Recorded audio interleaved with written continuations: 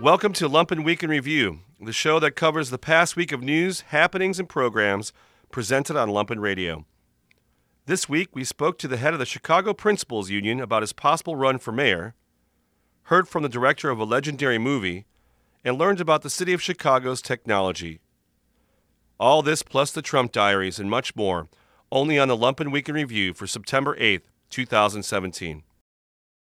Mario Smith spoke to Troy LaRiviere, the head of the Chicago Principals Union, about equity, Rahm Emanuel, and LaRiviere's political ambitions on a special Labor Day edition of News from the Service Entrance. Joining me on the show right now, he is the president of the Chicago Principals and Administrators Association. He is a longtime principal, teacher, activist, a good brother. I'm glad that he agreed to be on the show today. It's Troy LaRiviere. Peace, man. How you doing? I'm good. Thanks for having me, brother. Peace to you. Thank you for coming. Thanks for letting me in. As you can see, we got a lot going on today. It's a busy day here. Yeah, is this just the beginning of something that looks like it's going to end up spectacular? Yes, absolutely. It's a lot going on already. Yeah, it is. We're starting Labor Day off right today. I just ran into Bill Ayers on the way in here. That's right.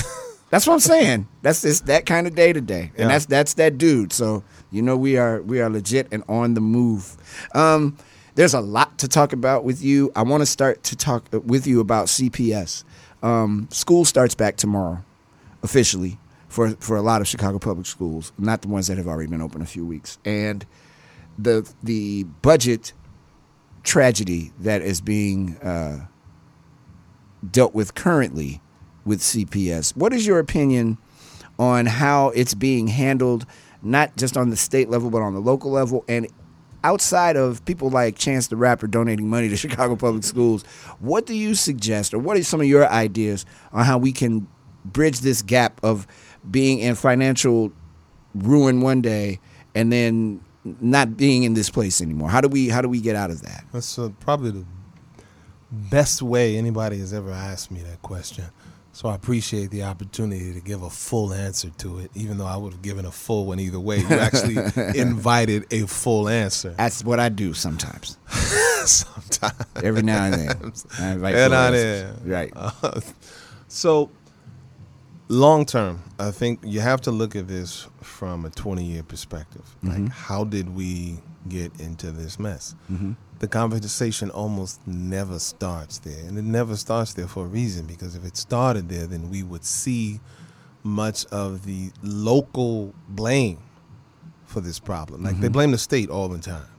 It's the funding formula. It's the funding formula. Well, they just passed the funding formula, and I guarantee you they're going to continue having problems. But if we go back to, 2001, after Paul Vallis left, I'm not a big fan of Paul Vallis's education policies, but he knew how to handle the district's finances. He left the district with $1 billion surplus. He left the district with its pensions fully funded. Now, the state funding formula back then was the same funding formula that it is now. So how can the state funding formula be to blame? If it was now, I'm not saying the formula was good. Right. It was unfair. Right. It was inadequate. But Right. there's a difference between inadequacy and crisis. And so between 2001 and now, we have gone from inadequacy to crisis. And so what changed to take inadequacy to crisis? Right. It can't be the funding formula, because that's been the state funding formula, because that's been the same thing. So in order to figure out what's to blame, you have to look at what was it that changed. And a couple of the key things that changed: number one, CPS's spending practices. One, they decided they just weren't going to pay into the pension anymore. This is a CPS decision, not a state decision. This is CPS. Under both mayors, Daley and Emanuel, took this strategy. Number two, they decided they'd go on a spending spree. Both mayors, Daley and Emanuel, went on a school building spending spree where they're spending hundreds of millions of dollars to build schools, new schools in a district that's not getting new students. You won't find any high-performing school district, the ones that we all want to send our kids to, that has such an irresponsible way of managing their fiscal operations, their money. And so you're spending hundreds of millions of dollars on new schools and you're not getting new students. That is a waste. And then there's this strategy of borrowing and increasing the amount. And so when you borrow, that's interest. And so an ever increasing amount of our budget is going off to pay high priced interest on these loans that both Daley and Emanuel took out. And so those are examples of what this district did to take inadequacy and exacerbate it into crisis. And so those things have to stop. And they still haven't finished. He still has this borrow lots of money so that we can build new school reform strategy. So it doesn't make any sense. And I was just going to say, if you know that that's the reason why this is happening, and if Vallis left us with a $1 billion plus surplus, why continue to go down this road of building new schools where you don't have new students? What is the end game for doing that? That's a wonderful question, brother. And so for that, we have to look beyond Emanuel and beyond Daley to look at the forces that were behind both of them. Right? And both of them had these predatory, parasitic economic forces behind them.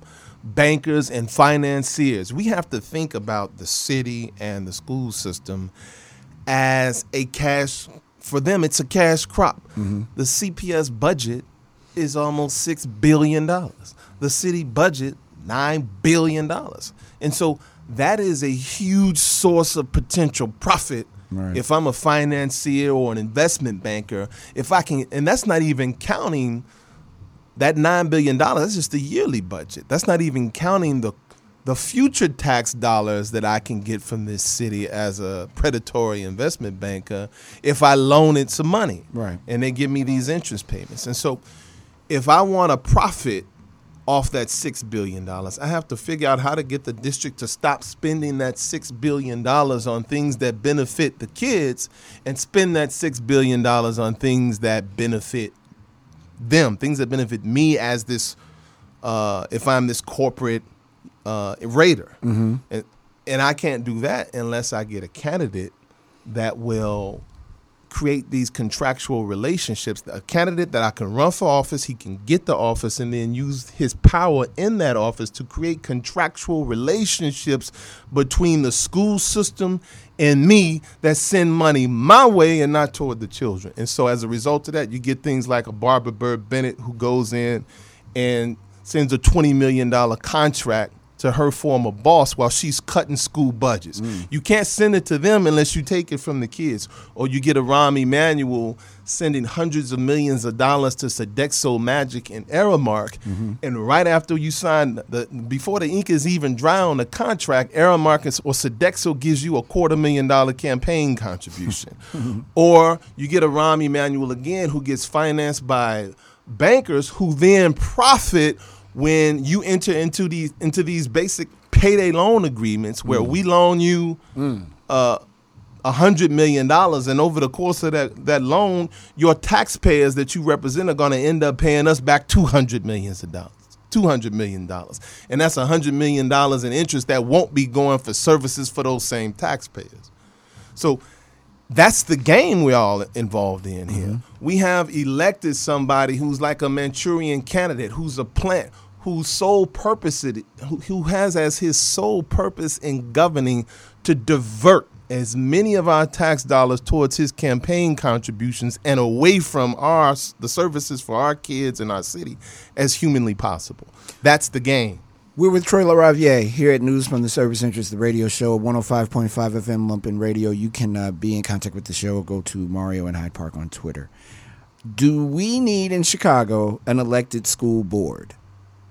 So I'm going to answer that one, but let me finish off one last point. Sure. To bring this all back. So with those building new schools, for example, right? Guess who profits when the school system decides to build new schools? Just so happens that there's a federal incentive that lets banks double their profits if they invest in what? School construction. I did not know that. Yep. Banks get to double. Look it up on Democracy Now!, Juan Gonzalez. Okay. Juan Gonzalez, and for your listeners, Juan Gonzalez, Democracy Now!, school construction. Look that up.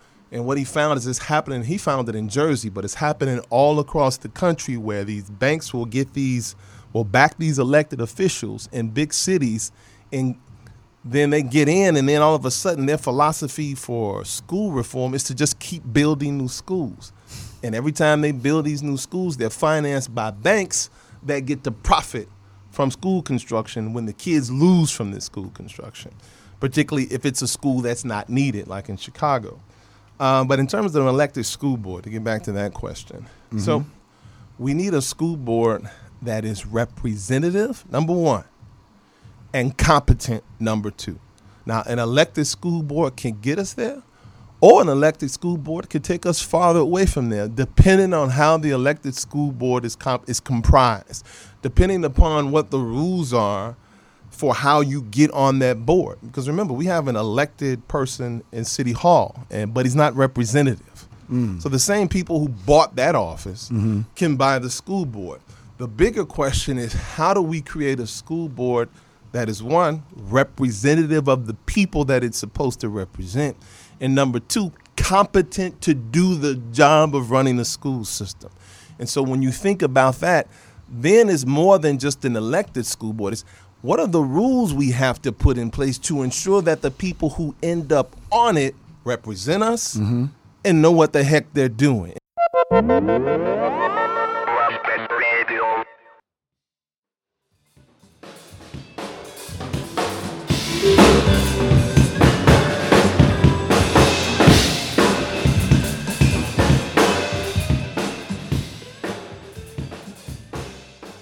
Tech Scene Chicago spoke to Eric Vasquez, the City of Chicago Clerk's Chief Technology Officer. Vasquez spoke about the need for greater diversity in the tech industry, how the City Clerk's office is streamlining apps for the public to use, and how citizens can get involved. Tech Scene Chicago with Melanie Adcock airs every Friday at 1 p.m. Our first guest today is Eric Vasquez, the Chief Technology Officer of the Office of the City Clerk for the City of Chicago. He's here with us today to tell us about his role in the technology initiatives at the City Clerk's office. Eric, welcome to the show. Hi, Melanie. Happy to be here. Thank you for having me. Well, we're glad that you're here too, Eric. Let us start from the beginning, shall we? Tell us about your background and how you got into technology. So I'm a native Chicagoan. I grew up in the Logan Square neighborhood, as well as the Belmont-Cragen neighborhood. For those not familiar, that's the northwest side of Chicago. I went to the University of Illinois in the mid-'90s, and that was where the Netscape web browser actually originated from, for those who are unfamiliar with that story. And really was, the late 90s. I was a part of that internet boom. And given my age group, I really wanted to be on the cutting edge. So I really looked for opportunities where I could make an impact. And I saw technology as the most immediate way to do that. And then what made you decide to make the transition into government? After I took my career to the startup world and gained a lot of experience there, I really was looking for an opportunity to stay civically engaged. I'd been involved previously in different city programs in the Department of the Environmental programs here in Chicago, as well as on the local school council for one of the CPS schools.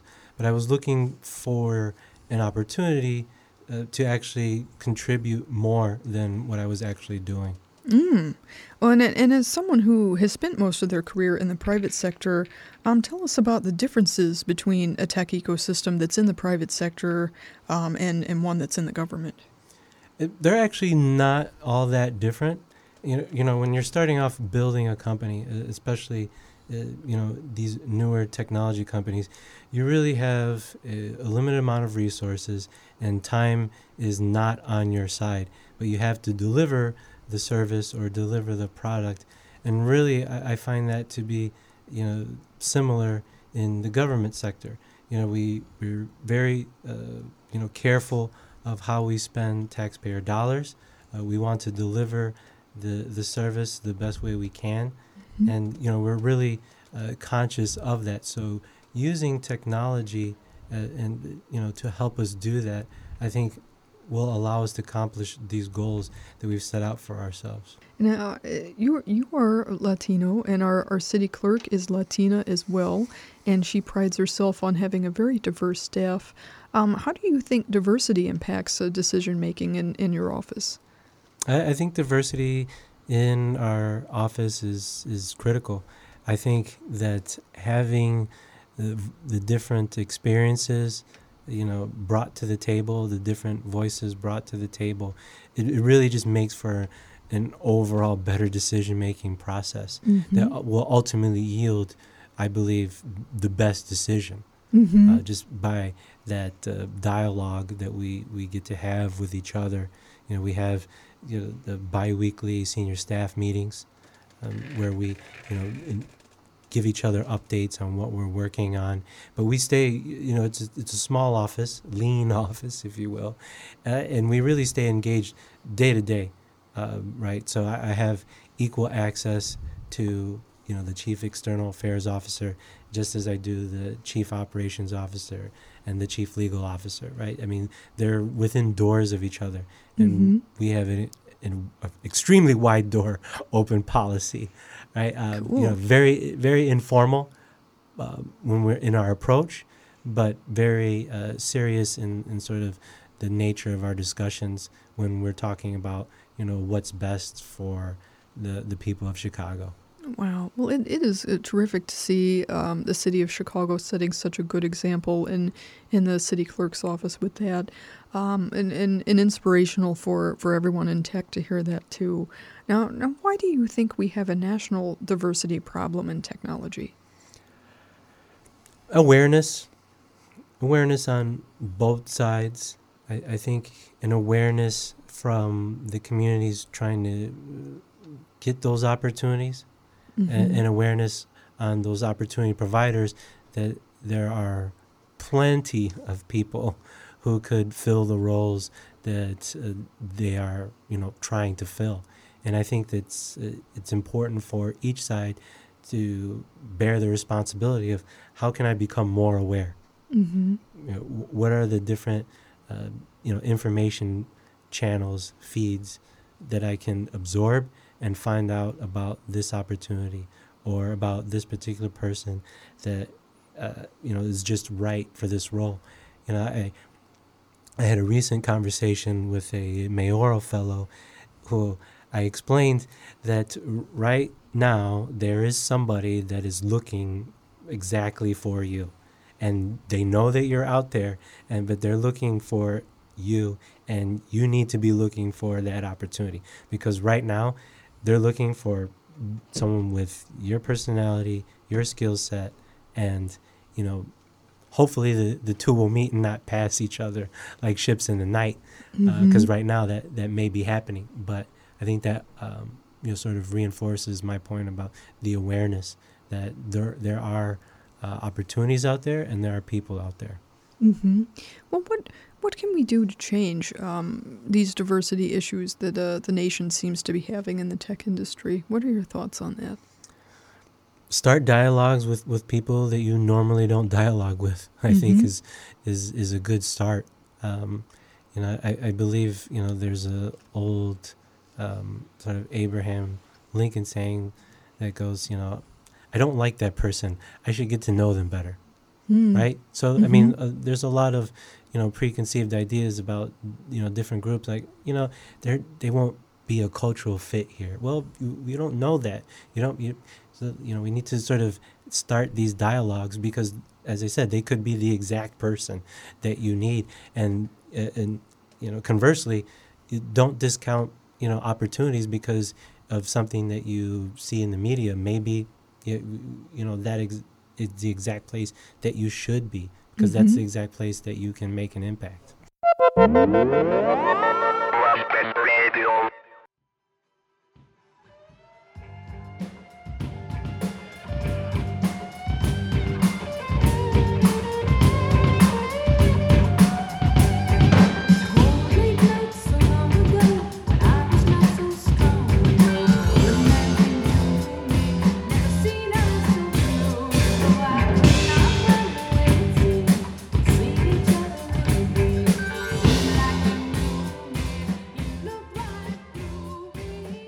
Radio Free Bridgeport spoke to State Representative Marcus Evans, Jr. about the South Side of Chicago, where the union movement needs to go, and the education bill recently passed in Illinois.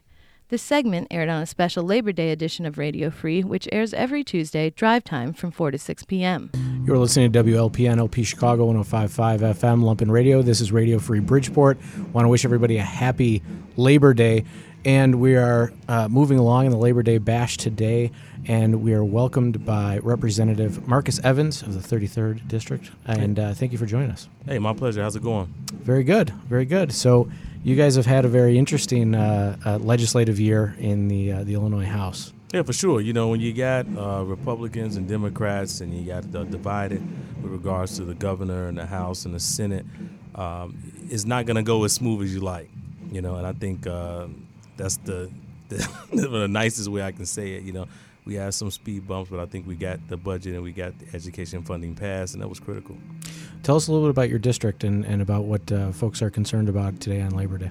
Yeah, well, you know, it's funny. I spent a lot of time in Bridgeport restaurants. You know, I love got some great restaurants over here in Bridgeport over on 26th Street. So my family started in actually in the housing projects, 26 and King Drive. So my family spent a lot of time, you know, in and out of Bridgeport. But my district starts at 79th Street in Avalon Park Community and goes all the way out to Sauk Village. So you're talking Avalon Park Community, Chatham Community, Calumet Heights, Eastside Community, Hegewisch Community, Burnham, Cal City, Lansing, Linwood, Sauk Village. So the southeast portion of Cook County. So what else is going on Labor Day in the district? What are people thinking about today? I don't know if I look refreshed or not, but today was parade day. You know, Labor Day is about parades. You know, we don't spend enough time talking about, you know, the true labor movement and the purpose of today. But we know we don't have to go to school with the children and we don't have to go to work. But we had a parade today. I was out in Calumet City. And, again, it's about liberty. It's about celebrating our labor forces. So that's what we did today. But I did the whole parade route, shook hands, ran around, you know, did the politician thing. Well, we appreciate you coming here afterwards. Oh, yeah, no, my pleasure. I mean, I love opportunities to talk to the people, you know, as a state rep. I don't just represent my specific community, but all the people. And that's one of your committee assignments is education, and that's something I know you're concerned about. Tell us a little bit about the ramifications of SB 1 and the bill that just went through this session.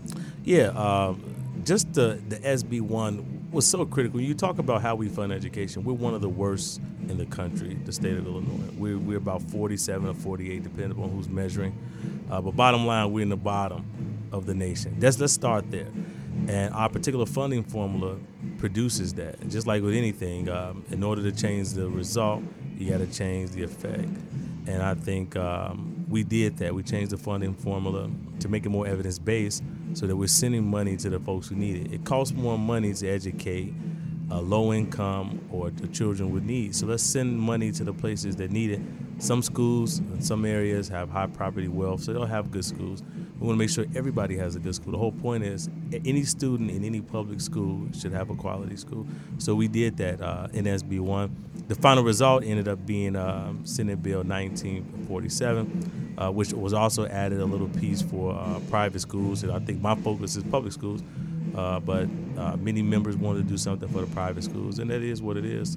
So it all passed. We're going to help out some private schools. We're going to focus on our public schools, and hopefully we'll look back 2 or 3 years from now and say we did something good. You know, it's interesting you bring up that because that's been widely criticized. $75 million for private schools is seen as a backdoor voucher plan that basically strips money out of the public schools. And here in Chicago, public school funding is, let's just be frank about it, it's been very anemic for years. The bill that's just passed does add more money, but it doesn't come close to balancing the budget. What is your take on this very criticized plan to move $75 million essentially into private schools by providing tax credits to very wealthy people? You probably would have had the same response that I had. Where is this coming from? Is there any way we can avoid this? I'm on record voting no for that piece of legislation officially because to me it distracted from what we're doing. If we had an issue with our mortgage, you wouldn't be talking about paying the cable bill. You know, and in my view, the prime focus of government is the public entities to focus on the roads and bridges or what have you, and to get our education funding where it should be. being number 48, it was hard for me to justify assisting private schools at this point. Maybe we should. Other states have, but they're not number 48. We were so bad in public education. So, again, I took issue with it, like a lot of folks did. There's some no votes, but in the grand scheme of things, compromise is required in government. And that word compromise in situations like this, you really understand what it is because it's members who wanted that, so it passed. Going back to what happened with SB1, that was another major loss for union labor, if you look at it that way. And I wanted to ask your opinion. Union labor seems to be taking a lot of hits, but that the union is, in a lot of ways, the pathway to the middle class for a lot of people in your district, for a lot of people in Bridgeport. Where do you see the union movement going in the next year because of all these hits they're taking? Yeah, I mean, they're taking the hits because the opposition is effective. You know, they have an effective message. You know, they're demonizing the unions. They're blaming things on the unions in which the unions have no blame for. Just even the pension issues, and they talk about maybe the Chicago teacher pension issues or any of the city pension issues, blaming individuals who paid into the system. And again, politicians would, rather than moving around money or trying to do the right thing, made mistakes, or, you know, whatever it may be, is blaming the unions. And we got to stop that. And I think people like you all and myself, we fight against it. I know I fight against it. When I'm in Springfield, you know, I'm pro-union because I'm pro-business as well. I think I can do both. I think we can pay people a decent wage, and I think we can grow business. It's been shown, but again, those folks who would like to pay people, you know, slave wages or just barely making it wages, I don't know whatever you want to call it, to not be so, you know, graphic with the term slave, but we want to pay people enough to pay a mortgage or at least rent. And unions are important to that. And the labor movement today is an appropriate day because the people put the work in. You know, I don't think we should be turning the clock back in the labor movement. We should be moving forward. I'm dedicated to doing that, but I can't stop the opposition. I can only do what I can, which is fight against them and tell the truth. Again, one of the reasons why I had issues with the school bill because, you know, we have a teachers union. They have a long history of fighting for their rights. And it was concerning to see the hit that they took. But, you know, maybe the next candidate for governor will see a little differently.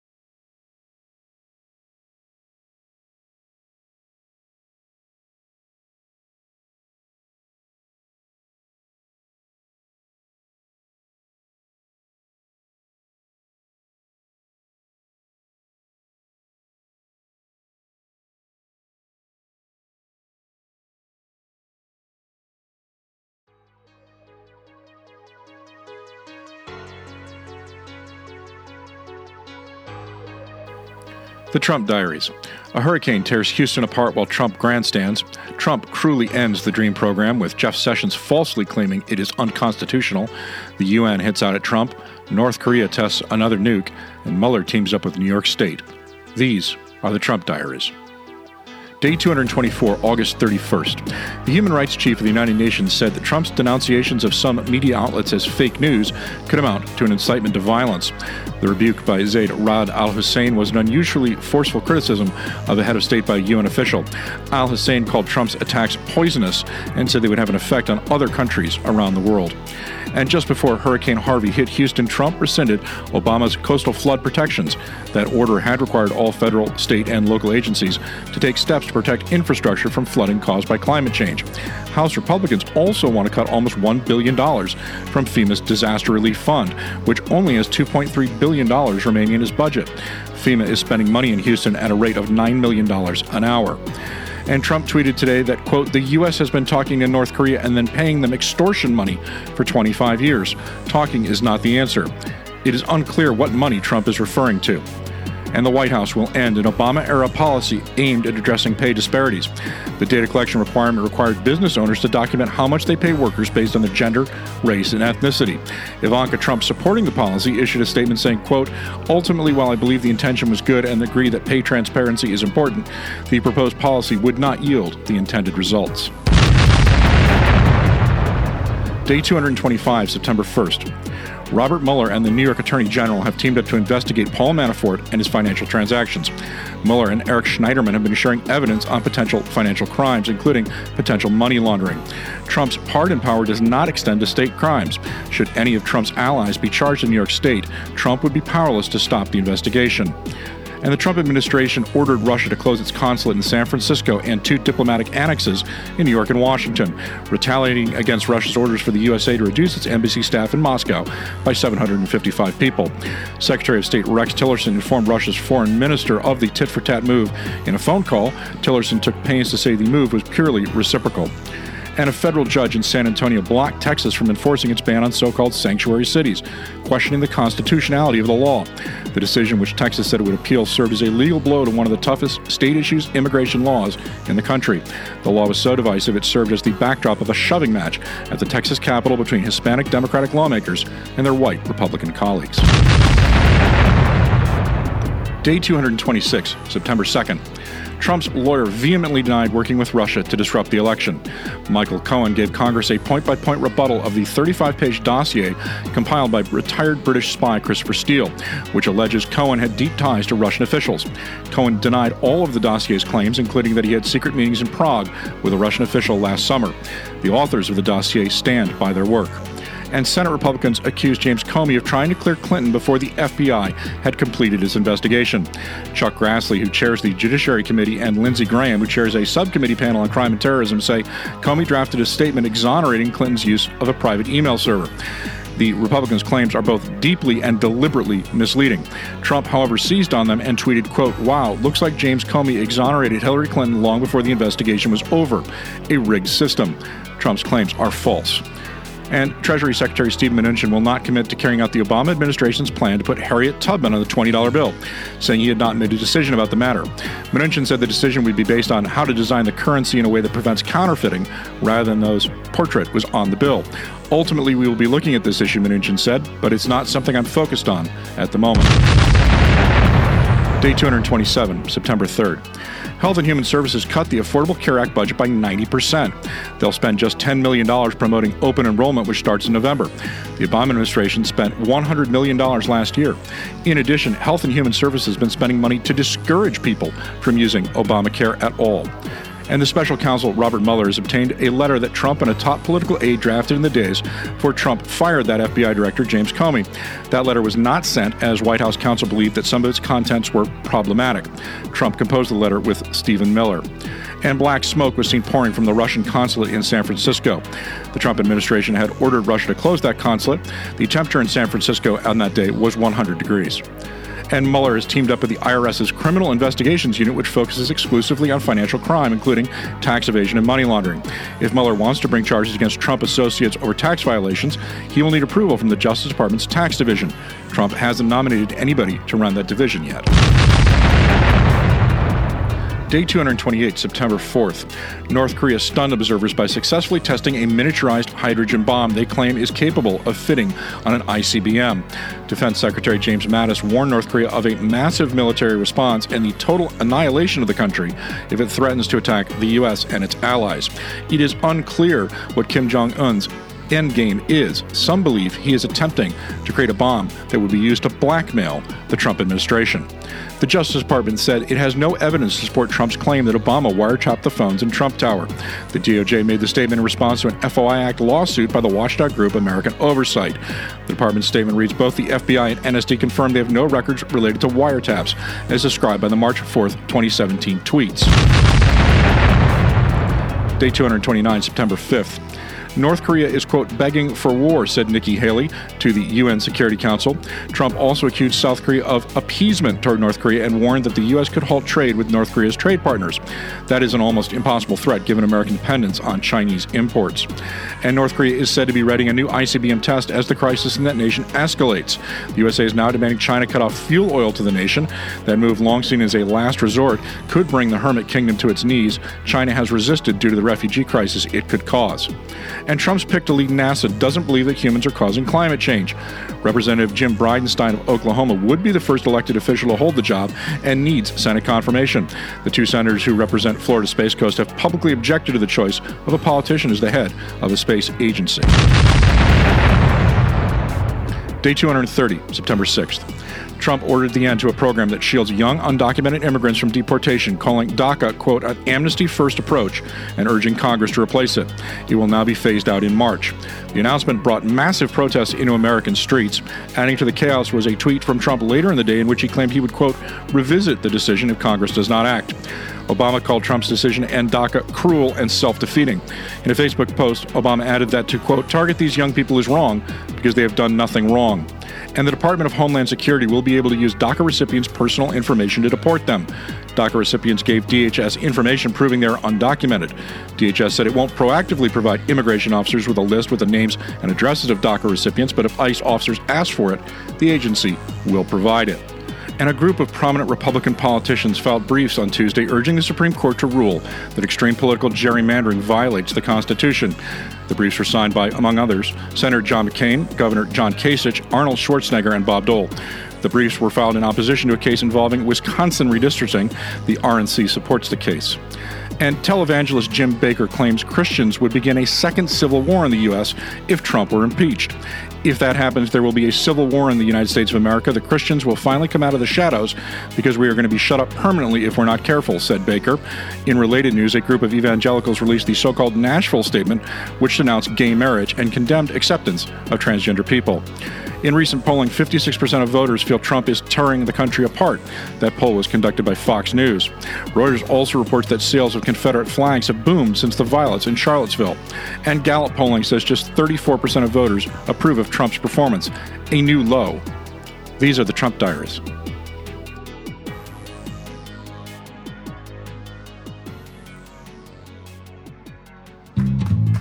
Size matters. Smith, Kyle, Size-Minkowski. Should fit. All right. Hey there, Spiffy. What's the occasion? I got a wake to go to today. Oh, friend or family? See here, Jack O'Brien, 70 years old. Did you know this person? Well, not personally. So not at all. Well, yes, no. Why would you go to his funeral? Read this. Yeah. It's very well written. Seems like the type of guy I might have palled around with at some point. I have a sneaking suspicion it's too late to form a friendship with Mr. O'Brien. Listen, can I get a ride with you? I don't have a car. I know, but you got a bike. You are not borrowing my bike, dude. I can ride on your spokes. You can just borrow it. I don't know how to ride a bike. Great. I gotta teach you how to ride a bicycle. All right, how do I look? The suit is a little tight on you. Yeah, it's my shoeskis. Oh, excuse me. Hello. So sorry for your loss. Thanks. You must be the grandson. Yeah, I am. Granddad was a great man. We used to get ripped all the time together. Yeah, wish I could have had one with him. No, you don't. Trust me. Thanks for coming. Thanks for being here. Don't mention it. Thanks again. Pardon me. Trout, this is Jessica, my biographer. Jessica, this is Trout. Hello. I have to assume you didn't know the deceased either? Correct. Closed coffin.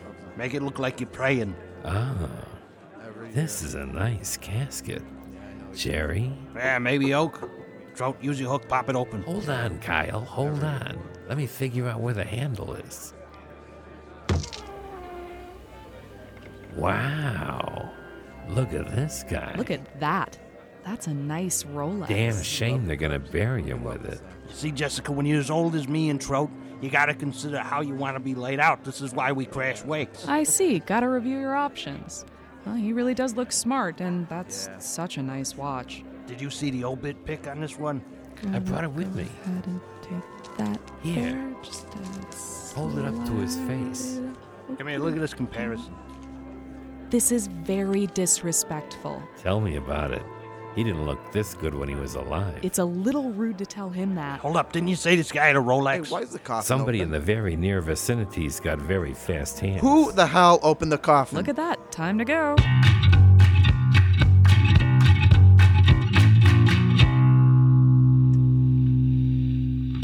Mario Smith also spoke to Theodore Witcher, director of the legendary film Love Jones. In this rare interview, Witcher opens up about the roots of his film, his love for Chicago, and what's next for him. News from the service entrance airs every Thursday at 2 p.m. As I get ready to introduce a friend of mine who I hadn't seen until last night in like a billion years, Theodore Witcher is responsible for one of the culture's greatest movies ever. I've never said that to him before. Love Jones changed the game of poetry, particularly in this city. But what people don't know is that my friend Theodore Witcher is quite the poet himself.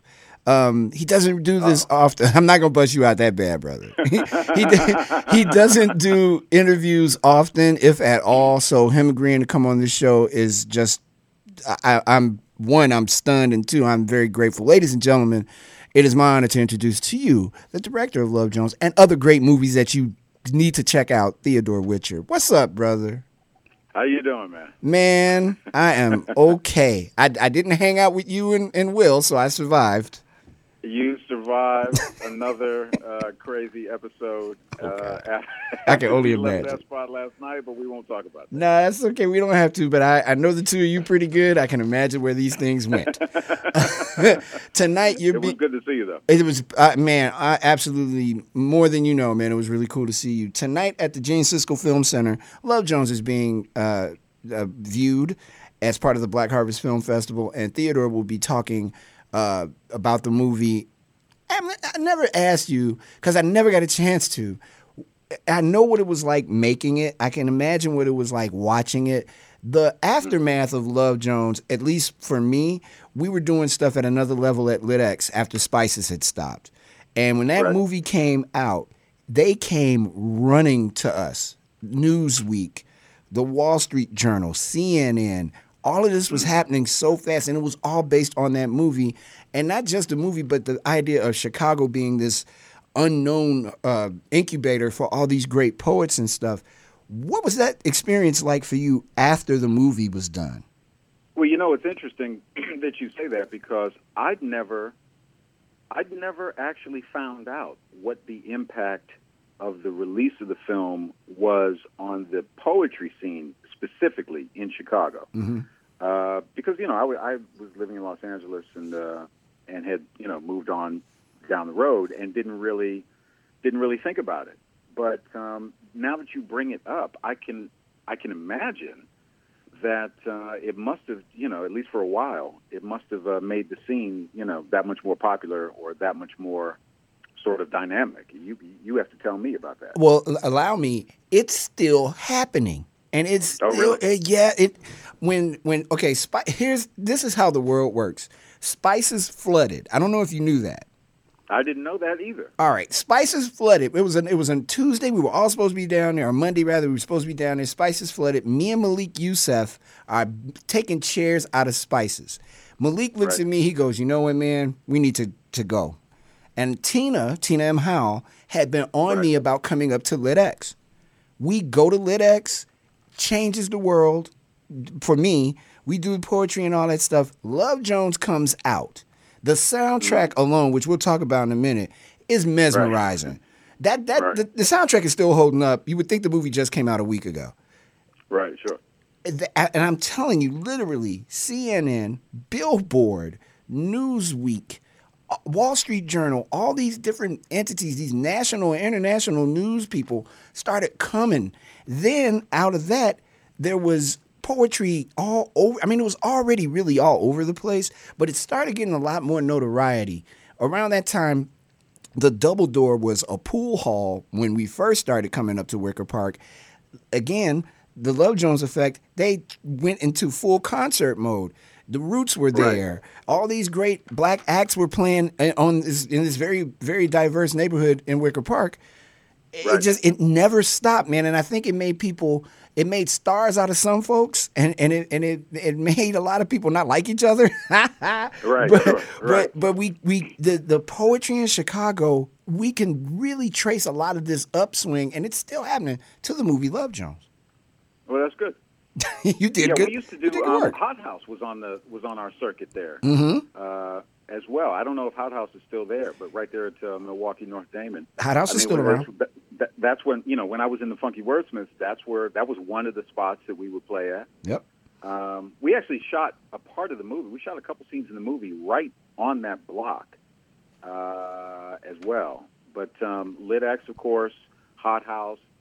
Those were the North Side joints for us back in the day. And we're talking 25 years, right? Or thereabouts, like early 90s. Right. So that's good. And now that neighborhood's completely changed. It's just something entirely different. Everything's changed completely. I haven't been here in a number of years. My brother graduated from, got his master's at University of Chicago, and the last time I was back was when he graduated, and that was over 10 years ago. Mm-hmm. And just being here just for the day that I've been here is tremendous. I mean, it's just, the town has changed so much. It's incredible. But I'm glad to hear that the poetry thing is still going on. That's really cool. Oh, yeah, it's still happening. I'm more on the radio side of things these days. I'm not really as versed in doing that, but Quraysh is still plugging away. And really? Oh, yeah, absolutely. No doubt. Quraysh Ali Lansana is the man. There's a lot still going on in this city. Tyamba just hit me on and your man Greg Kelly told me to tell you, former Hawkeye, hello. Right.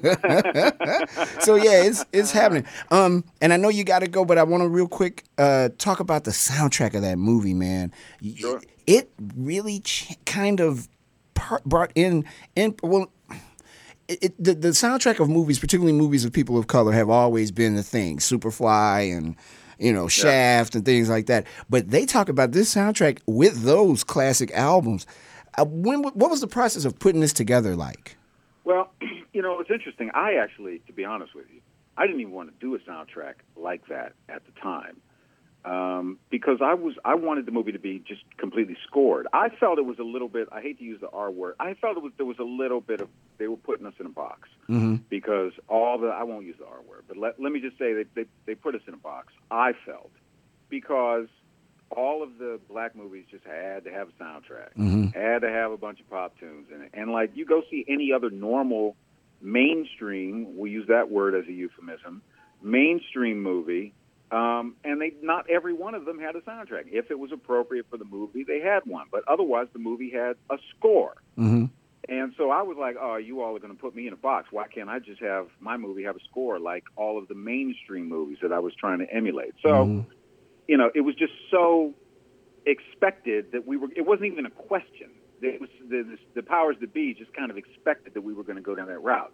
So it became obvious to me that wasn't a battle I was going to win. I was like, well, let's figure out a way to make it the best record we could possibly make it, and something that is a musical analog to the film. Like music that the characters in the film would listen to, not just a bunch of famous pop stars or R&B stars or whatever glommed onto a record to sell records. Let's make something that's really, as best we can, connected to the movie. Mm-hmm. So here's where we got lucky. At that time, Columbia Records had most of or many of the artists that were part of the neo-soul movement. And the fact that there was the neo soul movement and that was sort of in the wind, and that we could find those artists all under one roof largely, was just a complete timing stroke of luck thing. So we made a deal with Columbia Records, and that's how we got to Lauryn Hill and Maxwell and everybody else. And then they let me put a few other artists on the record, like Cassandra Wilson and, Michelle Ndediocello. Mm-hmm. The Lincoln Center Jazz Orchestra was something that Sony already owned, so that was easy. And they couldn't argue me on that. They really weren't that happy about putting jazz on this record. But they already owned the master because the Lincoln Center Jazz Orchestra records for the company. Right. The funny thing, man. Pay for it. Funny thing, it sounded like the stuff we listened to at Spices. Exactly. It just sounded like stuff we would normally listen to anyway. Exactly. So I felt like I got extremely lucky with those artists. That they knew, I didn't write the material. I had nothing to do with it other than, naming the artists that I wanted to go after. And they all came through. They all understood exactly what the movie was and what it needed to sound like. My favorite example is Lauryn. I wanted a Lauryn Hill solo track because at the time that we were here making the film, the Fugees record, the score, was just, becoming every week was selling more and more copies. It was a huge thing. And in fact, Lauryn almost wound up in the movie, but there was a scheduling conflict. She couldn't actually be in the movie because of the Fugees touring schedule. Wow. Anyway, so a year later, we're putting the record together, and I wanted a Lauryn Hill solo track, and we sent her the movie, and she watched the movie on the bus. They were on tour. Excuse me. And she rang us back and was like, I have the perfect song for this. It wasn't even a new thing. It was like something that she already had sitting in her back pocket. She was like, this is the perfect song for this. And she sent over the sweetest thing, and it wasn't even a demo. It was like a finished version of the song. And I heard it, and in 3 seconds, I was like, that's perfect. That's going in right now. Wow. And all of them it worked that way pretty much for all of them. Because we rang up Cassandra Wilson. I was like, would you write something for us? And then sent her the movie. And she was like, I know exactly what to do with that. And sent me that track. And, on and on down the road. And we actually built something that wound up being pretty cohesive as a group of songs. They all sound like it's coming out of the same place, even though there's all these different artists, right? Right.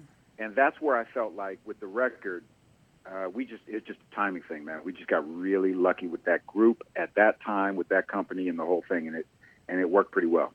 Real quick, are you working on anything else, or is that still something you know? Oh, I'm always working on something new. I'm writing a movie, and maybe we'll get this one made. We'll see. Right. But never know what the future holds. But I am interested in making another film. That would be nice to do. Happy 20th anniversary, my friend, and congratulations to you. The Lumpen Week in Review is produced by the staff and volunteers of WLPN LP Chicago, the community radio of the future. The Week in Review is edited and engineered by Logan Bay. The Lumpen theme, background, and interstitial music is by Mike Perkins. Lumpen Radio Sting by Dan Jugel. Voiceovers by Ed Marzewski, Jamie Trecker, and Shanna Van Volt. For more information on Lumpen Radio, visit lumpenradio.com. Lumpen Radio broadcasts on 105.5 FM in the Chicago area and worldwide via lumpenradio.com.